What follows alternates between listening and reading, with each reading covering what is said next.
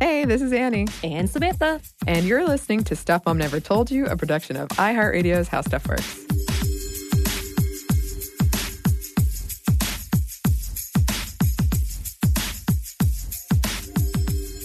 Anna Sorkin, perhaps better known as Anna Delvey, has recently been back in the news. Yes. She was sentenced in a New York court to 4 to 12 years in prison on a handful of fraud charges.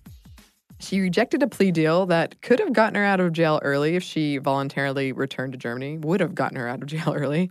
And in her remarks, Anna Delvey said, I'd be lying to you and to everyone else and to myself if I said I was sorry for anything. And also, I was power hungry. I'm not a good person. Oh, wow. Yeah, this She's is very real self-aware. life Game of Thrones. She is very self-aware. Yeah, and I think last summer, past co-host Bridget, she loves scammers. She loves a good scam queen. Right. And she was so excited to talk about this. And I was kind of out of the loop, and I enjoyed learning about it. But that's the thing is, why do we like scam queens? At the same time, she also said, I'm not sorry, and I'd do it again. She did? I'm not going to lie. That's just baller. I don't know what else to say. I'm like, yep, okay. She owns it. She runs with it. She's going to do her. She is. So we thought we would rerun this classic episode on Anna Delvey. We hope you enjoy.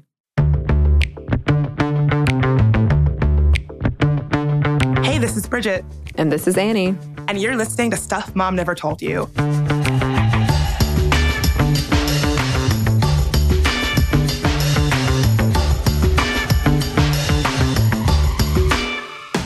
Now, today, I'm pretty happy to talk about this topic. This is a topic that kind of came on my radar on social media, specifically Twitter, and I was kind of obsessed with it. And then I was so pleased when a few people wrote in asking for us to do an episode on it. And that topic is scam queen Anna Delvey. Yes. Bridget was very, very, very excited to talk about this. And I kind of have read a little bit about it, and I'm excited because Bridget's excited. So I hope that everyone is kind of excited to learn about this. Yeah, famous scammers are like my fan fiction. Yeah, pretty much. You know, you should find fan fiction about famous scammers. That would make me too happy. I would die of happiness. That's a good way to go, though. It is a good way. Reading in-depth art, like fan fiction about scammers, I would die with a smile on my face. So one thing that people, if you listen to this show, you probably already know about me, which is that I have a love of things that are kind of problematic. We have that series specifically on problematic faves that I was excited to do because I love so many people and things that are problematic. I love Tanya Harding. I love bad movies and bad TV. And one of the things on that list of problematic, kind of messed up things that I kind of can't get enough of is scammers. You know, I've always been fascinated by people who pretend to be something they're not. And, I think one of the reasons why we kind of, myself personally, but as a culture, why I think that we're so interested in scammers is because, you meet so many people that come off as confident. They come off like they know exactly what they're doing, and they are very good at, that authentic veneer of who they are. And then you find out, oh, that's all an act. Actually, they're a scammer. Like, they're scamming me right now. And I think that there's something in that. Part of me feels like we all sort of feel like we're scamming on some level. And that when you meet somebody who has bold-faced perfected that scam, it's almost sort of, even though they're doing something awful, at least for me, you almost kind of have to respect it. Yeah, and you are not the only one who feels that way, Bridget, clearly, because we have found some research into it. But why do you think, as a culture, we are so into this? Well, it's funny. Over at The New Yorker, writer Gia Tolentino has this great theory that they kind of, our fascination with scammers kind of comes in seasons. And she calls it grifter season. She writes, grifter season comes irregularly, but it often comes in America, which is built around mythologies of profit and reinvention and spectacular ascent. The shady, audacious figures at its center exist on a spectrum, from folk hero to disgrace. The season begins when the public catches on to some series of scammers of a particularly appealing sort, the kind that provoke both schadenfreude and admiration. And I think that really kind of nails my sort of love-hate relationship with scammers, because on the one hand, it's disgraceful. Somebody scamming somebody else out of money, abusing their trust, all of that is disgraceful. But it's difficult to sort of not respect a certain level of boldness of scams. Like there's this meme that was kind of popular maybe like a year or two ago, Joanne the Scammer.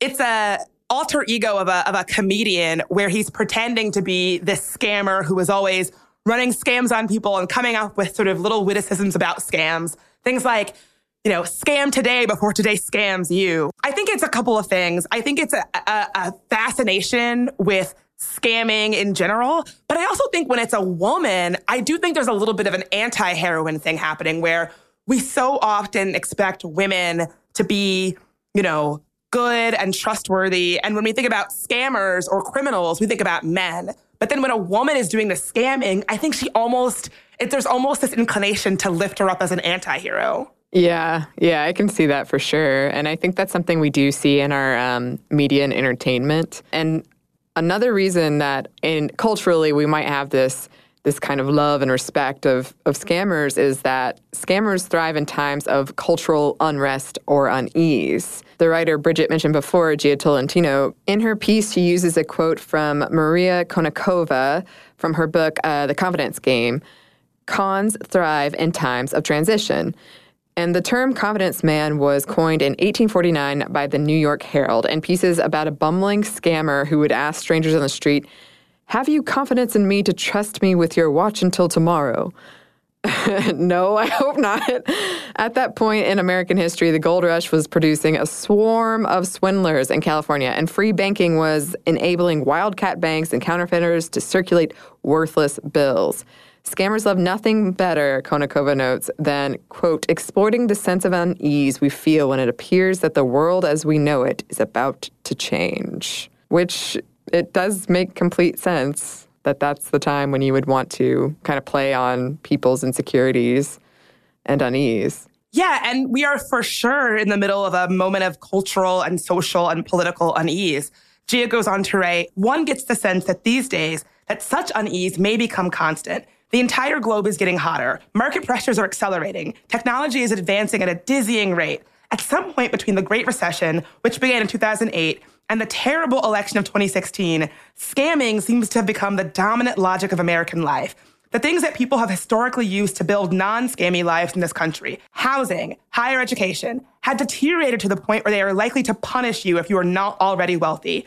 The bankers pushing reverse mortgages, the recruiters at for-profit colleges, and the many startup founders hoping to take massive investor-backed losses until they eradicate the rest of the market, understand the world better than we do. That's part of the reason they're so riveting, down to the last details. Scammers show us the glitzy bullshit intrinsic to the stratospheric wealth in America. They show us that the best way to make money in this country is to treat everybody around you like a mark. Yeah. I mean, when you think about it, it's hard not to be fascinated by that kind of social game, treating everybody sort of, a mark. And it kind of reminds me of The Great Gatsby and how he sort of tricked his way up into that society.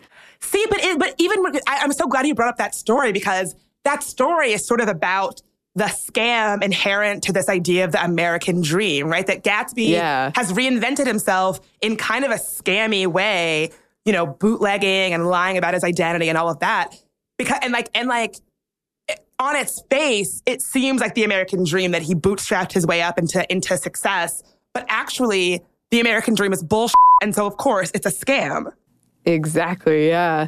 And there are plenty of, quote, good scammers of all genders. Billy McFarland of Fire Festival fame, the British royal family expert who was actually just a guy from upstate New York. But we want to focus on female scammers because there is something special about them, like Bridget mentioned earlier.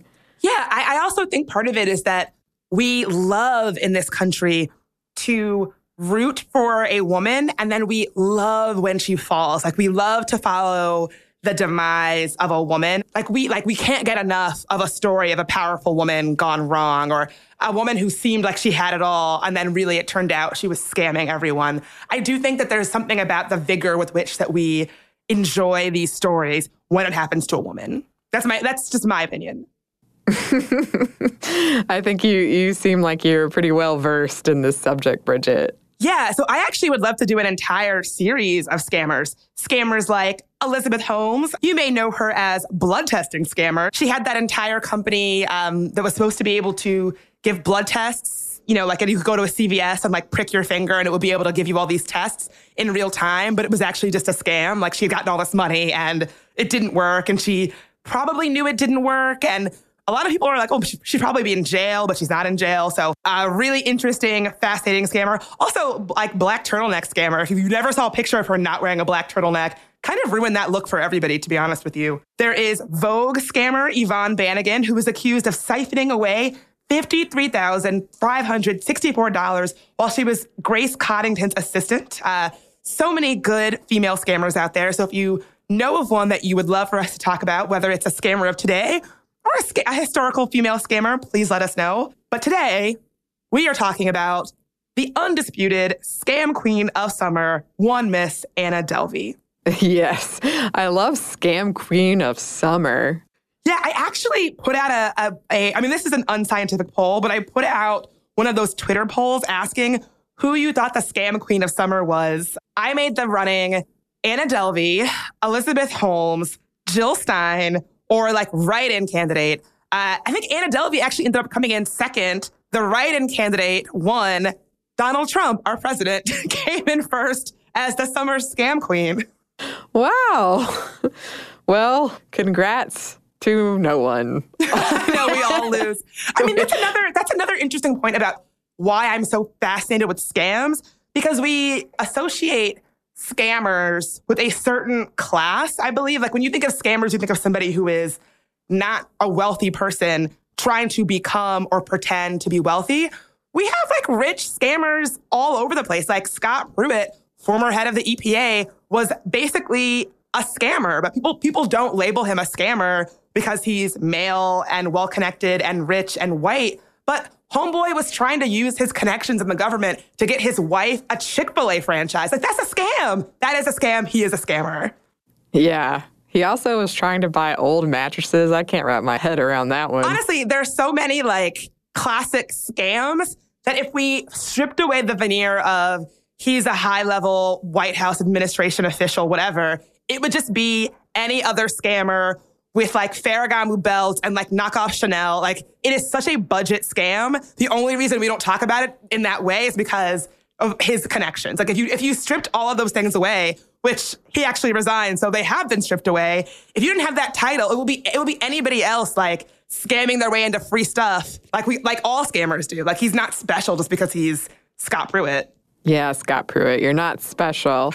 But today we are not talking about just any scammer, right, Bridget? We're talking about Anna Delvey, one of your favorite scammers. She's a good scammer. If there was a scammer trading cards, she'd be the one that I would be really, really stoked to get. So let's get into who Anna Delvey is, for those of you who don't know, and why she is the scam queen of summer after this quick break.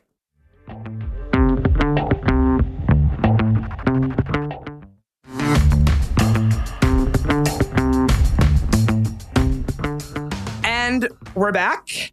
So Anna Delvey, first of all, she's my favorite scammer. I've read literally every piece of content on the internet about her rise and fall, including a lot of comment threads. I don't know if it was her or her representative or whatever posted her mailing address in prison on her Instagram, and I sent her a snail mail letter asking her to come on the podcast. I will update you if we're able to get a phone interview with Anna Delvey on this podcast. If someone knows her, tell her that we would love to have her on so we can, hear her story and how she got to where she is. We'll put it that way. Which is prison. Yeah, which is prison. I think we know how she got where she is. But that's the thing. It's when you read these articles, there are really good pieces in both Vanity Fair and The Cut that are super in-depth about the con that she played and sort of how she so successfully preyed on women, a certain sort of class aspiration of these women, it really is fascinating and masterful. So first, this Vanity Fair photo editor named Rachel Williams, she was actually scammed by Delvey herself, and it ended up costing her thousands of dollars. So she wrote this piece about what exactly happened in Vanity Fair. So basically, she meets Anna in a hotel, and Anna says that she's a German heiress who lives out of a hotel. Anna has these grand plans to open what basically sounds like the Soho House of Art. So it's going to be, quote, a dynamic visual art center dedicated to contemporary art. And she talks about how she wants to use family trust money to afford this. She wants to get investors. She sounds like someone who has grand and ambitious plans. But here's the thing. This is the kind of plan that if you met somebody in a hotel, even if they seemed rich and they told you they had this idea, the plan would still kind of sound preposterous. But that's one of the tenets of her scam, which is the same way that Tinkerbell only exists if you believe in her. If you don't believe in her, she dies. Anna had this way of making people believe these grand plans and these grand schemes of hers, even though they sounded preposterous. And in a kind of way, the reason that they are kind of believable is because they sound over the top. Rachel writes, in my line of work, I had often encountered ambitious, well-off individuals. So though her undertaking sounded grand in scale and promising in theory, my sincere enthusiasm hardly outweighed a measure of skepticism. And again, yeah, you can see how, someone meeting a rich girl in a hotel who's like, I have this grand idea to make this big, lavish club full of art and rich people. If anybody else told you that, you'd think, oh, sure, of course, you're going to do that. Yeah, right. But because that's sort of part of her scam is, having this sort of laissez-faire attitude about money and, having these grand plans that don't seem like they would ever work. That's kind of how rich people are. And if you want people to believe that you are rich, having some big undertaking that seems really far-fetched would actually kind of solidify that in a kind of way, Yeah, for sure. And I think just the way she would just buy really expensive things at restaurants. She kind of did have this particular circle of people. So if you're thinking, I don't know about her, but then you meet other people and they seem to be in this circle of orbit and they seem to have accepted her, then you kind of start to accept, well, she must have passed this test. If she traffics in this group of people, then even if maybe she'll never succeed in this plan that I think is probably unrealistic, she must still have the money. She must still be in this class of people that she is saying she is in. Right. And I mean, I've actually had a few mild scammers in my orbit in political work, because anybody who's doing political work, you will encounter some scammers for sure. That's another thing that I think scammers really traffic in, is having other people to kind of vouch for them or verify them. And I'm thinking of one scammer who kind of this is someone I knew personally, so I don't want to blow up their spot. I mean, there was an entire article about their scam. But one of the things that was a hallmark of how he scammed was getting other respected political people to kind of vouch for him. And so once you're sort of in, and one person that is authentic and legit, vouches for you, you're kind of in. It kind of you get your hand stamped. And it sounds like Anna trafficked in wealthy, well-connected people. So if you meet somebody who is actually wealthy and well-connected and they're like, oh, Anna's good people, that's kind of like a hand stamp. Yeah, I do find that the bigger the lie, the more you might be like, well, no one would tell something as ridiculous as that because it could be easily checked. But if you have to do it with confidence, though, and kind of the way it sounds like her personality was one that kind of made you believe she was this type of person, this specific type of person, and that her accepting you and inviting you to things, it was kind of flattering, and you sort of wanted to be someone that Anna Delvey wanted to have in her circle. Definitely. That's so part of it. When two of the people who extensively went on the record about being scammed by Delvey both talk about sort of how she seemed like the kind of person who didn't really let a lot of people in and kind of seemed a little bit isolated, and that because she chose to want to travel with them and want to be good friends with them, it was almost sort of flattering. So basically, Rachel ends up going on this lavish trip to a villa in Marrakesh. And you might be thinking, oh, that sounds like a lot of money. I bet it was an expensive trip. Whatever you are thinking, it was so much more lavish than that. They traveled with a full-time butler who Anna was supposed to pay for. So Anna is supposed to be picking up the tab on this whole trip. Now, here's where Rachel says that things took a turn. So Anna ends up booking a $7,000 a night private riad, which if you haven't heard of that, I have not either. It's a Moroccan villa with an interior courtyard, 3 bedrooms, and a pool. And Anna ends up forwarding Rachel the confirmation email. But due to some seemingly minor snafu, the plane tickets had been put on Rachel's American Express card. And Anna basically was like, oh, I'll pay you back. Rachel, I mean, part of me is thinking like, girl, what are you doing? Part of me kind of gets it. She says, since I did this all the time for work, I didn't give it a second thought. So you might be thinking, wow, I would never agree to this. But if you think your friend is rich, maybe you would. Like, I ask myself all the time, if I met this mysterious rich woman who seemed to be rich, other rich people knew her, she was throwing money around, she wants to take me to Marrakesh, I don't know if I would do it or not, but I can't say that my bullshit detector will be going off and that I wouldn't do it. What about you? Yeah, I feel like reading this article was very enlightening to me because if you just sort of hear the details without the sort of all of these personal aspects of it, it does sound like, wow, why would you ever agree to that? But at this point, they had been friends for a while. And also, Rachel wasn't the only person going. A personal trainer was going as well. Yeah, if it's your friend and she says she's going to pay for it, you've seen her put down a lot of money before.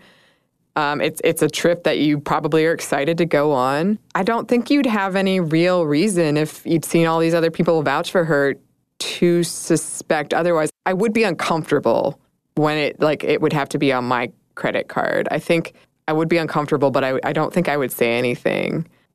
Because you do want the friendship to work. And I can just see it. I can see it. I can totally understand going along with this personally.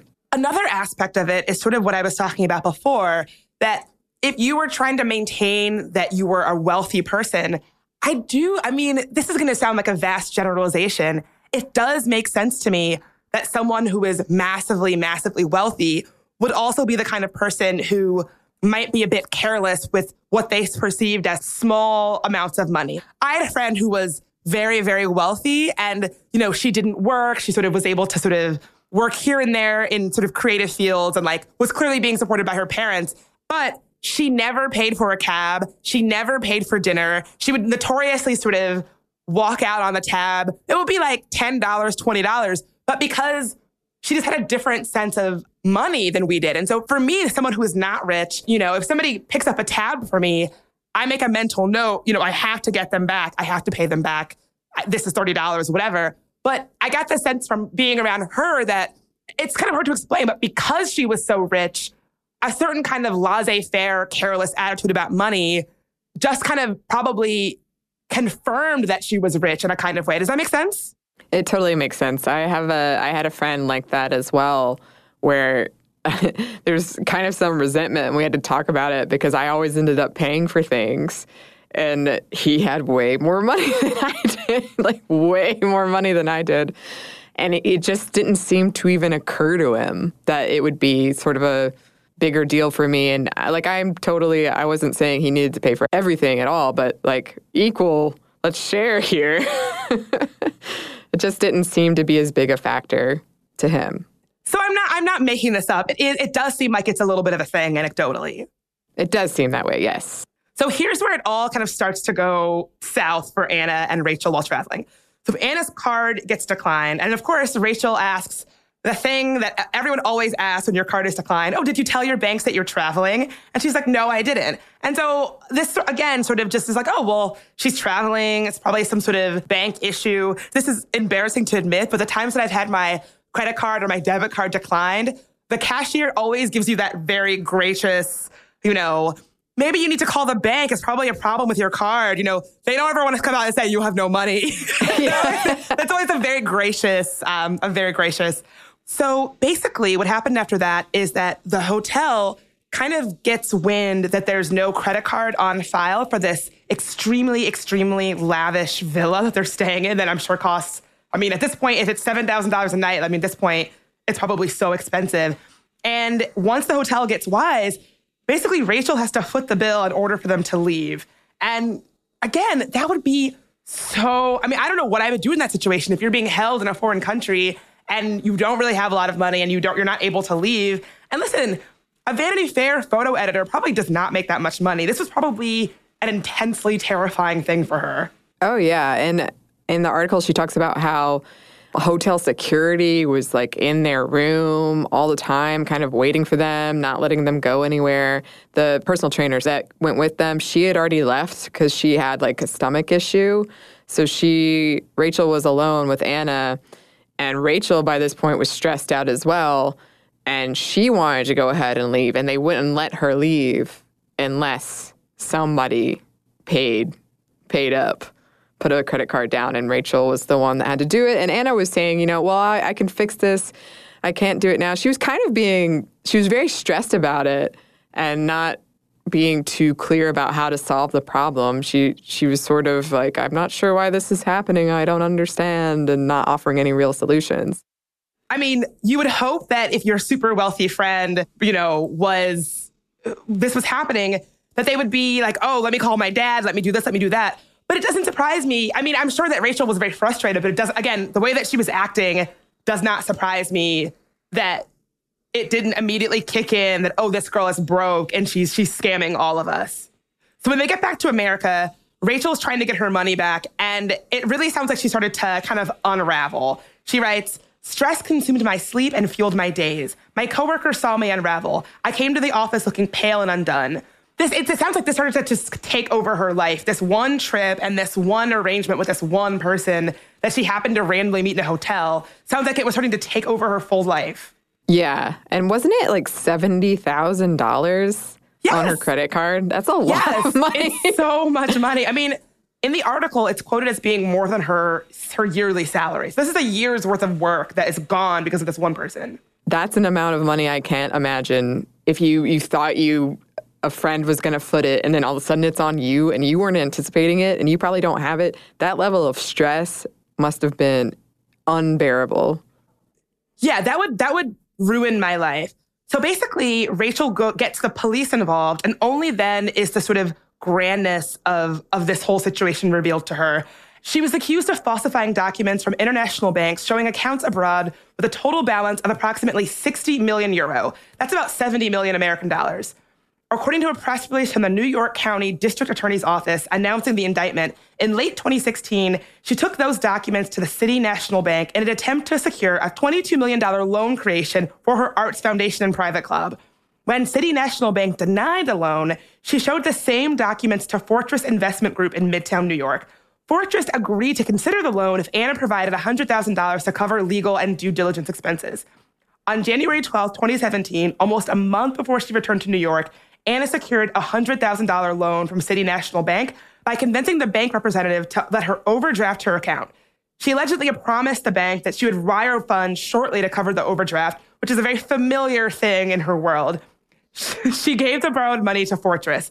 So basically, she was moving around so many different large quantities of money, like millions and millions of dollars, and sort of kind of, what's the expression? Like robbing Peter to pay Paul, like getting a loan secured from one bank and then using that loan to get another loan from another bank, like a massive shell game where there was never really any money to begin with.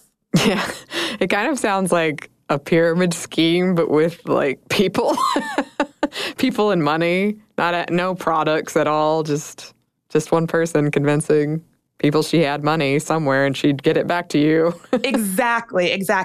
And this quote that Rachel has from her piece kind of, chronicling her nightmare with Anna really nails it.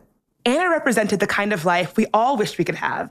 It's too good to be true. The reality of Anna's behind-the-scenes dealings, these figures flying from one account to another, remains dizzying to this day. That she was allegedly orchestrating such an elaborate scheme while maintaining a believable surface cool, wielding her debit cards to pay for dinners, workouts, beauty products, and spa treatments. She conjured a glittering, frictionless city. Whatever one wanted could be bought. Wherever one wanted to go was a cab or a plane ride away. The audacity of her performance sold itself until it collapsed under the weight of its own ambition. It's part of why I believed her and continue to believe her. Who would think to make this up, such an elaborate tale, and carry on like this for so long? who was she? How do you know who anyone is, really? And I think that line really does a great job of encapsulating what makes someone like Anna so kind of mystifying. You know, she really represented this world where everything is possible. It's not surprising to me that this all happened on the backdrop of New York City, because when you live in New York, as I did for a few years, it seems like there are two cities, right? There's the one city where you are toiling and you're always sweaty and everything is always a nightmare. And even something simple like wanting to get groceries or going to the bank is a huge ordeal, and everything is hard. And when I lived in New York, my biggest memories were like toil and how everything was, it was always something. Like just to get groceries was the biggest pain in the world. And I always felt like I was sort of battling the city. And then you would see these rich, moneyed, wealthy, well-connected girls who seemingly lived in a different city. It's like we lived in the same city, but we lived in two different cities in a kind of way. And I think Anna represented the possibility that you could live in a world where anything you want, whether it's a massage or a private workout or a trip to Marrakesh or a personalized gown, whatever it is that you want, you can have it. Like, that is so seductive. And of course, like, who wouldn't want that? I think it is this sort of modern day Great Gatsby American dream where, you know, you can move to New York with nothing and reinvent yourself to be this German heiress for whom everything is possible. Everything is at your fingertips. Yes. And I do love that aspect of the story that she was a German heiress. And that quote, I think it's really well written, and it does capture a lot of why you would go along with this, why it was believable. I mean, to witness someone outwardly so confident, if the money isn't there, but they're displaying no outward signs that there's a problem, it's impressive in a way. It really is. I like am someone who I have usually when I have money, even if I'm always like expecting my credit card to get turned down. Like I always am like, here's my credit card with a question mark behind it. I know. You treat credit cards like gift cards where you're like, there might be something on this one. And I'm just like secretly in turmoil that it's going to come back. They're going to be like, well, sorry, ma'am, but this did not go through. Meanwhile, she's got Anna Delvey has no money, and it's just like confident. Again, like I know she's a bad person for scamming people who didn't have a ton of money, but part of me has to sort of admire that confidence where when you walk up to a cashier and you give your credit card to buy something lavish and your credit card is declined, instead of being like, oh, I don't have any money, which all of us would do, somehow making it, you know, it's like, let me talk to the manager. It's like the person who has that kind of audacity, that person is so not me, and I am fascinated by that person. She really took fake it until you make it to its ultimate, its highest point, the most extreme, yeah. Exactly. So another sort of major player in the whole Anna Delvey saga is Neff. Neff really has emerged as sort of the folk hero that we all deserve in this story. Neff is, like me, a Black girl from Washington, D.C. Shout out to Netflix executives who are already turning Anna Delvey's story into a Netflix show. If you need someone to play Neff, please call me because this was the role I was born to play. Neff worked at the hotel where Anna Delvey was living and really gives a different glimpse into these scams. So basically, Neff says that Anna Delvey, one of the sort of layers of her scam was that she would treat the people in the hotel very, very nicely, like basically become their friends. And bear in mind, this is the hotel where she was living and not paying the bill. So she was like racking up thousands of dollars. But by befriending the staff, it kind of gives you a certain kind of power to be able to do that. Yeah, they want you, since you are nice to them, they want to believe that you are a nice person and that the money is there. Like, they want to give you that benefit of a doubt. Exactly. My favorite quote about Anna from Neff, she says, you know how Rihanna walks out with wine glasses? That was Anna, and they let her. Bye, Miss Delvey. So if you don't know what that means, basically Rihanna is often photographed pretty much illegally, like leaving restaurants, going onto the street with a full glass of wine for the restaurant where she was just dining. I think that's against the law to like leave, to like get a drink at the bar at a restaurant and then like, unless you're in New Orleans, to just stroll out onto the street, but they let her. And that's what she's saying. Like, Anna Delvey had that kind of vibe where she would do these things and people would just let her. Right. And Neff noticed the same rich people who act nonchalantly about money vibe as Rachel. It seems to be one of the key things that sold her scam. When you're super rich, you can be forgetful in this way, which is maybe why no one thought much of the instances in which Anna did things that seemed odd for a wealthy person. Calling a friend to have her put a taxi from the airport on her credit card, or asking to sleep on someone's couch, or moving into someone's apartment with a tacit agreement to pay rent, and then not doing it. Maybe she had so much money, she had just lost track of it. Yeah, that actually reminds me, my rich friend that I mentioned earlier, I helped her move out of her place, and I put her U-Haul on my credit card because I was picking up a U-Haul to meet her. And she never paid for it. It became a big thing. And eventually when I was like, I need my money for that U-Haul, she had just forgotten it. It just slipped her mind. And that's what I'm saying. This is not, if for someone who is super wealthy, this does not sound strange to me. It may seem strange, but it would only make me think like, oh, she's just one of those rich people who doesn't think about money like that. Yeah. From what I read, she kind of had this flighty vibe, being sort of forgetful. So I can see just sort of writing it off as a part of her personality as well. Totally. And it does kind of sound like throwing money around and making it so that people kind of owe you or feel obligated to not point out the inconsistencies of your scam is kind of part of her armor. Neff writes about how she once called something out that she found a bit odd about Anna. This rich person who actually legitimately was rich, Anna had told Neff that this person's father, they were thinking about being investment partners. This person had stock in this hotel. And so when Neff mentioned this to the rich guy was like, don't you think that if my father had an investment partner staying at a hotel where he kind of owns, that person would be staying in a suite, not like a little deluxe room? When Neff asked Anna about this, Anna said, do you ever just have someone do you so many favors, you kind of want to pay them back in silence? And I mean, come on, that is a great line. Like, that is like something out of a movie. It really is. It's Hollywood. Hollywood couldn't write something better than that. It's so good. It's so good. It's so good. Another great tidbit about Anna's story is just what a bold-faced scammer she was. One of my favorite points is that the personal trainer that you mentioned earlier, when Anna was still stuck in Marrakesh, and she had been low-key scamming this woman, Anna didn't have a way to get back to the United States. So she asked if this woman could put a plane ticket on her credit card, and then Anna would, quote, pay her back later, but we all know how that goes. And the woman said, sure, I guess I will. And Anna asked, can you get me first class? Which, again, it's such a impressive display that it's hard for me to not sort of love it. I think she really tapped into that kind of how people behave when you are used to that type of money, that if you're used to first class and you think money is no big deal and that's just something you sort of expect, you would ask for first class. I think she sort of understood this class of people pretty well, and she played the role very well. Yeah, I think you're right that she knew the markers of how to make these people who were not moneyed, but who were in her orbit, believe this scam. It's like how magicians, they have a flashy thing and that they know that your eye is going to be drawn to it, but that it's actually, a misdirect, It's like these little things that make you believe in the scam. Yeah, absolutely. So we have a little bit more to talk about, but we're going to pause for one more quick break for a word from our sponsor.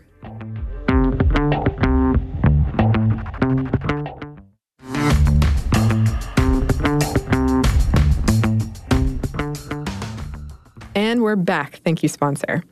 So Neff's version of this story kind of begins to unravel the same way that it did for Rachel, which is having to pick up a big bill for a pricey meal. It sounds like they went out to this big meal. The waiter came back to his station and began entering the credit card numbers. So basically, it sounds like Anna gave him a bunch of credit card numbers and had the waiter put a bunch of them in to see if they would work, and none of them did. Neff says, I started to sweat because I knew the bill was mine. The amount of the bill was about $300, which isn't a lot of money compared to the other bills that Anna was racking up, but it was a lot of money for somebody like Neff, who ended up having to cover the bill. And she says that doing so made her feel sick. But after all the money Anna had spent on her, she understood that it was her turn. Oh, yeah. Yeah, I can see that too. You don't want to argue about money necessarily with someone who has been, at least in your understanding, paying for the bill up until that point. Exactly. And yeah, that's really when things sort of took a turn. And really for Neff, what I think was really the hard part here was this idea that this was so intersected with Neff's work because she was staying at the hotel where Neff worked. And so at one point, they realized Anna has no credit card on file, and she'd basically been living in this hotel. And the management of the hotel came to Neff to help her sort it out. And they were like, yeah, did you know this person was staying here without a credit card? Like, blah, blah, blah. And in a classic scammer move, when this was brought up to Anna by Neff, Anna compensated by buying bottles of expensive champagne for the hotel staff, thinking that like, oh, if I get them a pricey gift, maybe that'll smooth things over. Anna didn't pay, and eventually they locked her out of her room. Again, with Scott Pruitt, that happened to him too. Yes! More similarities. So in April, Anna deposited $160,000 worth of bad checks into the same account, and somehow was able to withdraw $70,000 from that account before they were returned. And that's how she managed to pay off her hotel. So again, really like moving money around, using one scam to pay off another person that she had scammed. And again, keep in mind, Neff and Anna were really cozy. They were buddy-buddy. And Neff worked at this hotel. So of course it got her into all kinds of hot water with her job, I'm sure. Neff writes in the cut that at one point they called her into the office and they said, Neff, did you know about this? She says she started dying laughing. And she says that she thought it was kind of a boss move. So Neff and I really see eye to eye here in a kind of way where even though it's a massive scam, you kind of got to respect it. Yeah. It's pretty impressive. Just the level of it, the scale, and to have so many people sort of pulled into it. There's a part of you that sort of has to respect. I got to give credit where credit is due on this one. So later, Anna deposited 2 bad checks into an account she had at Signature Bank, netting her $8,200. And this is how she ended up being able to take what she called a planned trip to California, where she was arrested outside of Passages in Malibu and brought back to New York, where she would face 6 counts of grand larceny and attempted grand larceny, in addition to theft of services, according to the indictment. And the cut got to the real Anna behind the scam, Anna Sorokin, who was born in Russia in 1991 and moved to Germany in 2007 when she was 16 with her younger brother and her parents. Anna attended high school in Eichweiler, a small working-class town 60 kilometers outside of Cologne, near the Belgian and Dutch border. She is not actually an heiress. Her dad worked as a truck driver and later as an executive at a transport company until it became insolvent in 2013, whereupon he opened a heating and cooling business specializing in energy-efficient devices. So even though there was no truth to her being this rich German heiress, I think a lot of Americans, myself included, probably know so little about Germany that if she said, oh, I'm from this like small town in Germany, it would, even if you knew that town was not, fancy and wealthy, it sounds like a working class town, you might buy into it a little bit. Like, oh, she says she's from this town in Germany, sounds fancy. Well, it's kind of funny because I think it also plays on the fear that we all have of looking stupid, right? Or being embarrassed. You want to sound like, oh, sure, I know where that is. Like you're educated and you're aware of that world. You don't want to admit that you don't know something.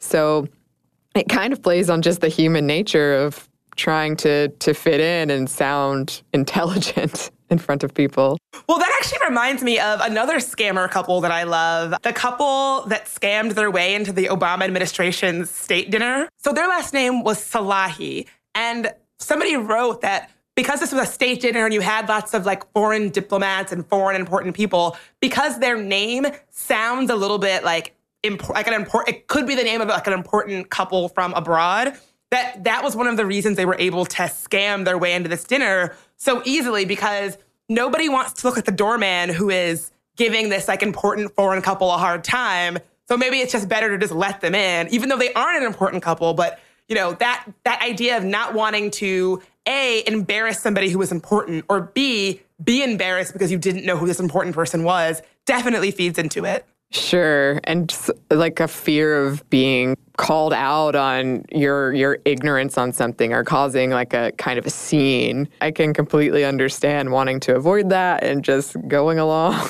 with it. And then finding out that it was all a big lie. So another thing I love about this whole Anna situation is that when The Cut interviewed her from prison, she still sort of maintained that these grand ideas, opening this fancy art club for rich people, she still maintains that they were actual plans that she had. It wasn't a scam. She actually believed that she could move enough money around and fund this thing and make all the money back. Yeah. And if it's true, it's always a more believable story if there is a little bit of truth to it, if there's like just a peppering of true things in there. That's the crux of any good scam, is a little bit of truth. Yes, exactly. So this line at The Cut, I think, crystallizes for me why this is such a fascinating story. They write about her grand plans to open this art club. They write, maybe it could have happened in this city where enormous amounts of invisible money trade hands every day, where glass towers are built on paperwork promises. Why not?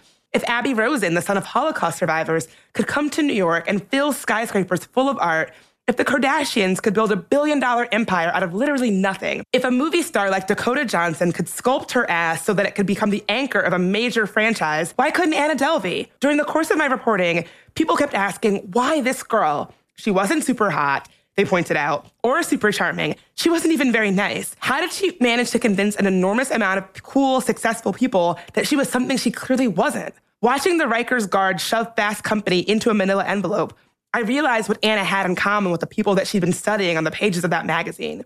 She saw something others didn't. Anna looked at the soul of New York and recognized that if you distract people with shiny objects, with large wads of cash, with the indica of wealth, if you show them the money, they will be virtually unable to see anything else. And the thing was, it was so easy. I love that quote so much because I think it's true. I mean, Anna Delvey scammed her friends, a lot of whom didn't really have that much money to begin with.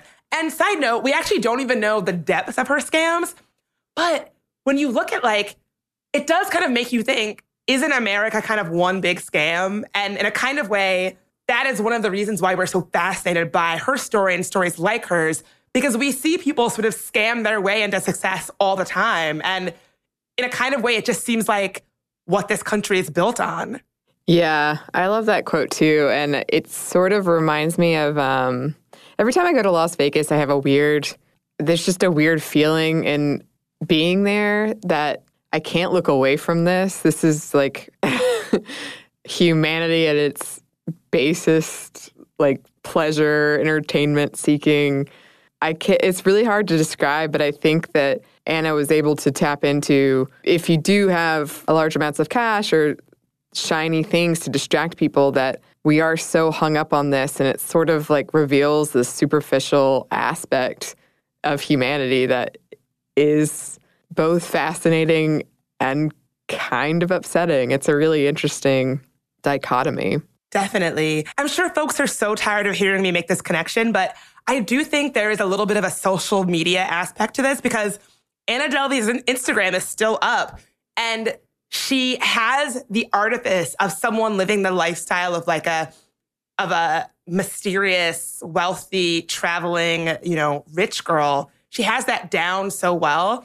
And I think it's what you're saying. It's like, if you could have the trappings of wealth and the sort of shiny artifice of wealth, that really, it can be so distracting that even though you know it's not real, you kind of let yourself believe it. And I think that's what Anna trafficked in. Even though we know, there is no free lunch. If someone befriends you and says they're going to whisk you away to Morocco for free, that's probably not true. But it feels so good to believe that you could live a life like that. This really just reminds me of my times living in New York when I would just look at these young women who were the same age that I was, and I would want their life so badly. I'll never forget this time. I had to go to Kinko's because I was filling out this paperwork, and it was this really intense, involved having to get things copied in triplicate and all of this. So I had to go to Kinko's. Kinko's was a little bit far away from my apartment, and the subway wasn't working. And so the only subway that I could take to get there was not working. So I had to walk. And so I walked, it was like a few miles in the hot, hot sun. And when I got to Kinko's, it was closed. And I was like overcome with this feeling of dread and sort of turmoil. And I turned around to like go back to, walk back home because there was no other way to get home. I couldn't afford a cab. The train was down. That was it. When I turned around too quickly and I ran smack dab into a road sign and it broke my glasses. Oh. And so I sat down on this stoop in Williamsburg and somebody opened the window of the stoop I was sitting at and was like, "Can you leave? Can you not sit on my stoop?" And right in that moment, this black car full of beautiful, thin, young girls, probably my same age, got out of this car and they were impeccably dressed. They were like hipster chic. They were laughing. Were the epitome of Brooklyn carefree. And I remember thinking, we live in two different cities. At that moment, I've never felt dirtier or sweatier or grosser or more sort of down on my luck. I want to be clear, there are people who are living much, much harder lives than I was living in Brooklyn. But in that moment, I felt very down. And seeing these glittering girls who just seemed to float on air, getting out of a town car, like a private town car, I just remember wanting that so badly wanting to know what that life would be like, to just wherever you wanted to go, it's just a town car away. And I'm sure these girls have problems. I was definitely projecting my own stuff on them.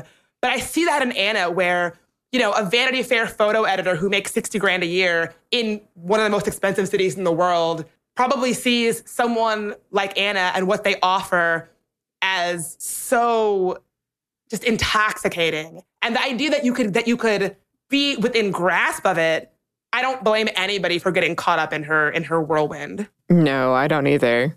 It's like a tale of two cities for these our modern times. It is, though. I know people are thinking, like, why did you do a whole episode on this? But it is. It really demonstrates a lot of class aspiration and sort of the perversion of class aspiration, I think. Yeah, I think you're completely correct. So that's been our first and what will probably be a mini-series on scammers. Oh, I could talk scammers all day.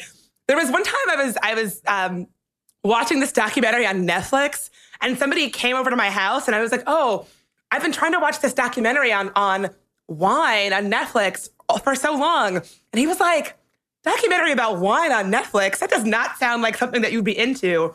And I was like, oh, actually, it's about this wine scammer who ended up scamming all these fancy wine types into buying like counterfeit wine. And he said, oh, that sounds right. I was figuring you would not be watching just a straight by the books documentary about wine. Somebody would have to be getting scammed for you to be interested in it. Well, if you listeners have any suggestions for scammers that we should talk about, please send them to us.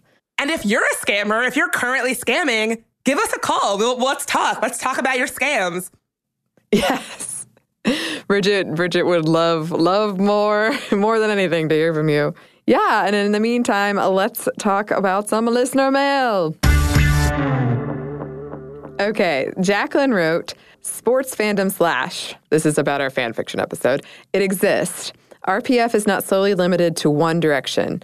I myself these days tend to read and write football RPF. I think our demographic slants a little bit older than average. Most folks I know in it are in the mid-20s to mid-30s.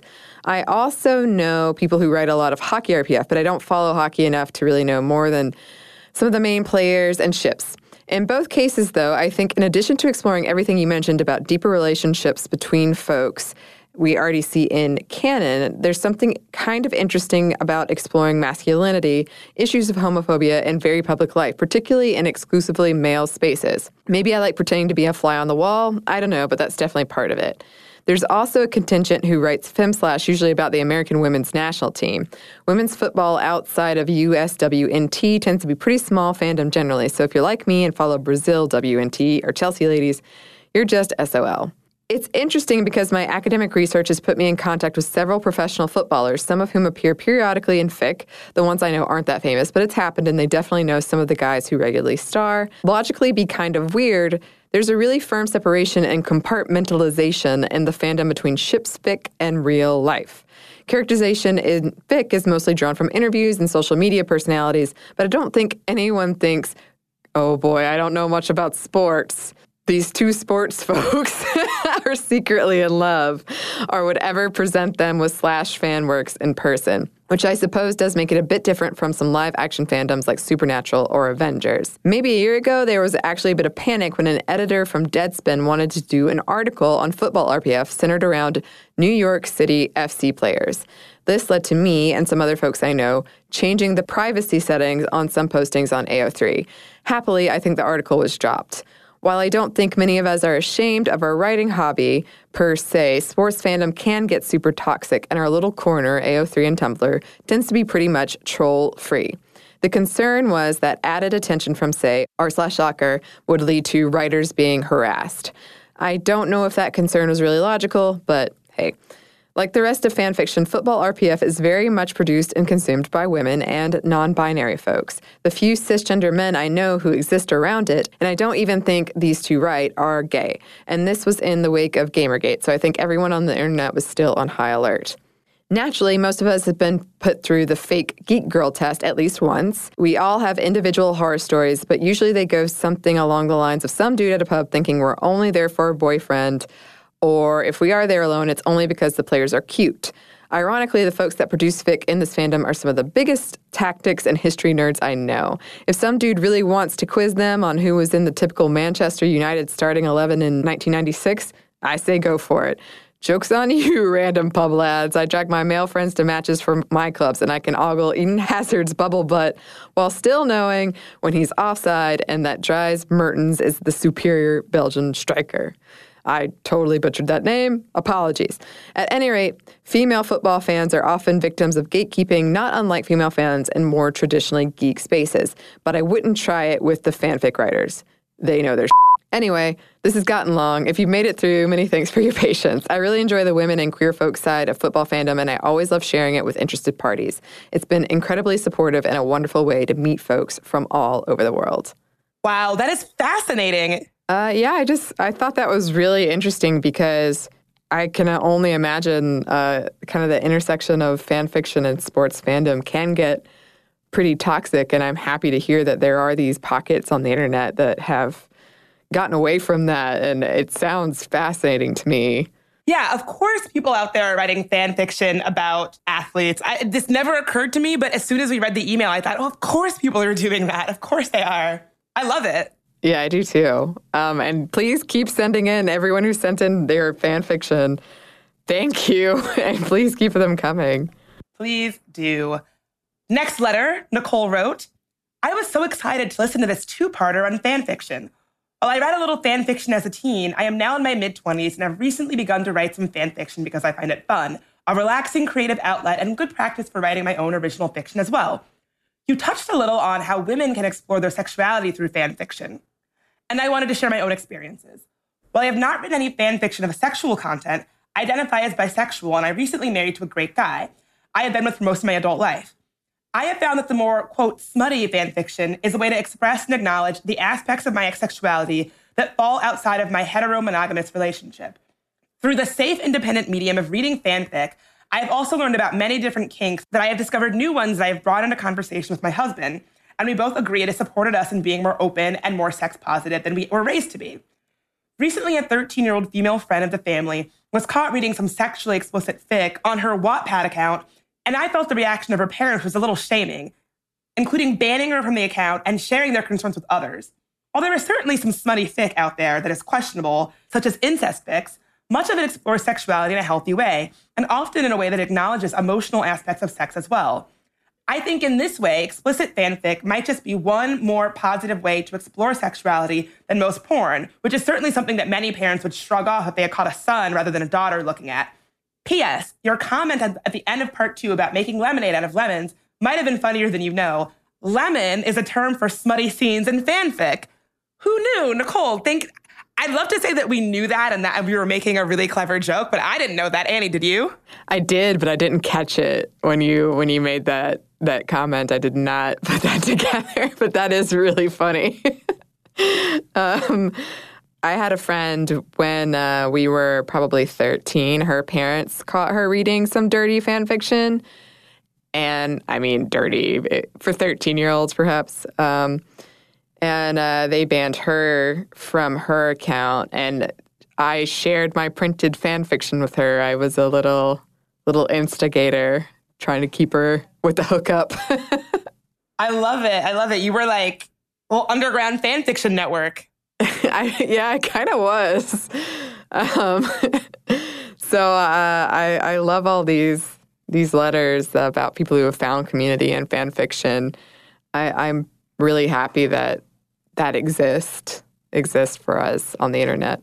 And it does sound like it can be a healthy sexual outlet. Oh, for sure, for sure. And even I just think that since I do feel we publicly don't really allow young women to express sexuality or talk about it, I think that it is a way to explore things and figure out things about yourself safely. And there are definitely problematic things in fan fiction. I'm not saying there aren't, but I think in general, it is a positive thing that it is out there, and it is a way to talk about, to explore these things about yourself. Definitely. And honestly, it seems like the fan fiction episodes really struck a chord with folks. So I'm happy that folks are still writing in. And like Annie said, please keep sending us those fan fictions. Yes, we were not joking about the fan fiction with high production value. Well, higher production value. We'll see what we can do. Little, like mini series. So keep sending them in. We are working on that. You can email us at momstuff@howstuffworks.com. And you can also find us on social media, can't you, Bridget? You absolutely can. We are on Twitter at momstuffpodcast, and we are on Instagram at stuffmomnevertoldyou. And thanks as always to Dylan Fagan and Kathleen Quillian for helping us make this show happen. Thanks as always. And thanks to you, listeners. Please keep those letters coming.